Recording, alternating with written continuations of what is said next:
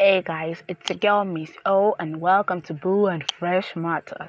Okay, so today we're going to be talking about situationships. You're probably wondering what is this? Okay, so situationship is a situation whereby you as a lady or a guy you're into someone, yes, a guy or a lady, yeah, and then you guys are trying to go with the flow, but then you're not dating, but then you're going with the flow, and then you're trying to see if it will work out into a relationship. Now, we always go, so my dear, are you single or searching? And then the other person is like, it's complicated. First things first, there's nothing complicated about you being single or not. If you're in a situationship, please, you are single. Yeah? Only if, I repeat, the person in question specifically asked you to call him or her your boyfriend or girlfriend. Your constitution itself, to me, I'm still like, in a way, I'm single. Really, like, sorry. I prefer you going, can you visit my girlfriend, than going, call me your boyfriend. Excuse me. You didn't ask, come on, I think give you a reply, bro. Okay, so I'm done with that. Okay, but then, a lot of us, we go into this situationship of a thing, and then we expect it to grow into a relationship. But then I really question our rationality or the rationality behind all of this, because while we're in this situationship, we expect commitment, we expect a whole lot of things. We expect it to go to go the way a normal relationship would go. And then I'm like, excuse me, you guys are not in a proper relationship. You are not yet dating. You are still testing the waters and seeing if people are compatible or not, because feelings just do not, sorry, that went wrong. Feelings do not, sorry, that went wrong again. The ingredients to a relationship is not just feelings. There are other things that are required of you in making a relationship work. Hello? There are other things required aside feelings in making a relationship work. So the question is, why then do we complicate things for ourselves when you could actually easily just uncomplicate it?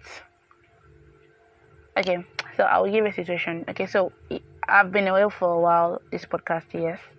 That was because I traveled to school, and then, not like school has resumed anyways, but I just went to go and do some things at school. And then there's this person, yeah, my crush. Although I don't think I like him very much again. And then we had we really did hang out every day. And then it was cool, yes. Then it was getting complicated and it was coming a situationship. Things went more complicated. And then being me, I don't like to complicate things. I don't like to complicate issues. And so I had to call him out yesterday morning before I left school on my morning jog, and I saw him and I'm like, so this happened. You said this. And I went to analyze everything. And then it was like hitting me that I'm like, okay, I've already unheard it. So say it the way you meant it. And then I'm like, you know what? I can't see. I can't can. This is 2020. It's ending. I can't can. Like at this stage right now, I can't can on anything except my life. When I say my life, my growth in particular. Aside that, again, I can't can. And so he said everything, and then I'm like, you know what? Let's just know that this thing, we're going to be just friends, nothing more. And when you are done sorting yourself out and you feel like you're ready for a relationship, you can actually check back on me if I'm still, ready, or if I'm still interested. And I just want to be friends. All of this situationship of a thing never happened. And then it was acting awkward. I guess probably I'd never seen a lady just be so upfront and just tell him straight off, like, uncle, this is like, I got a piece of my mind, yes. Although I thought about everything, I slept over it, yes. But I gave a piece of my mind, and then that was it for me. Like, that was just everything for me. And then I just said, okay, come here. And I hugged him. as friends, nothing more. My dears, I just stepped out of a budding situationship, and I didn't complicate things for myself. And then I think I was telling a friend of mine. I was updating her about everything, and then she was like, "You could readily have stepped into this situation." I'm like, "I can't repeat the same mistake of the past." You don't make mistakes twice and then not. You do not make a mistake once and not learn from it and can't make it a second time. That means you're a complete fool. I'm sorry, I'm sorry. See, I grew up in Yoruba land. I'm a proper Nigerian, and it's in a way we like to insult to make our point known to people. Yes.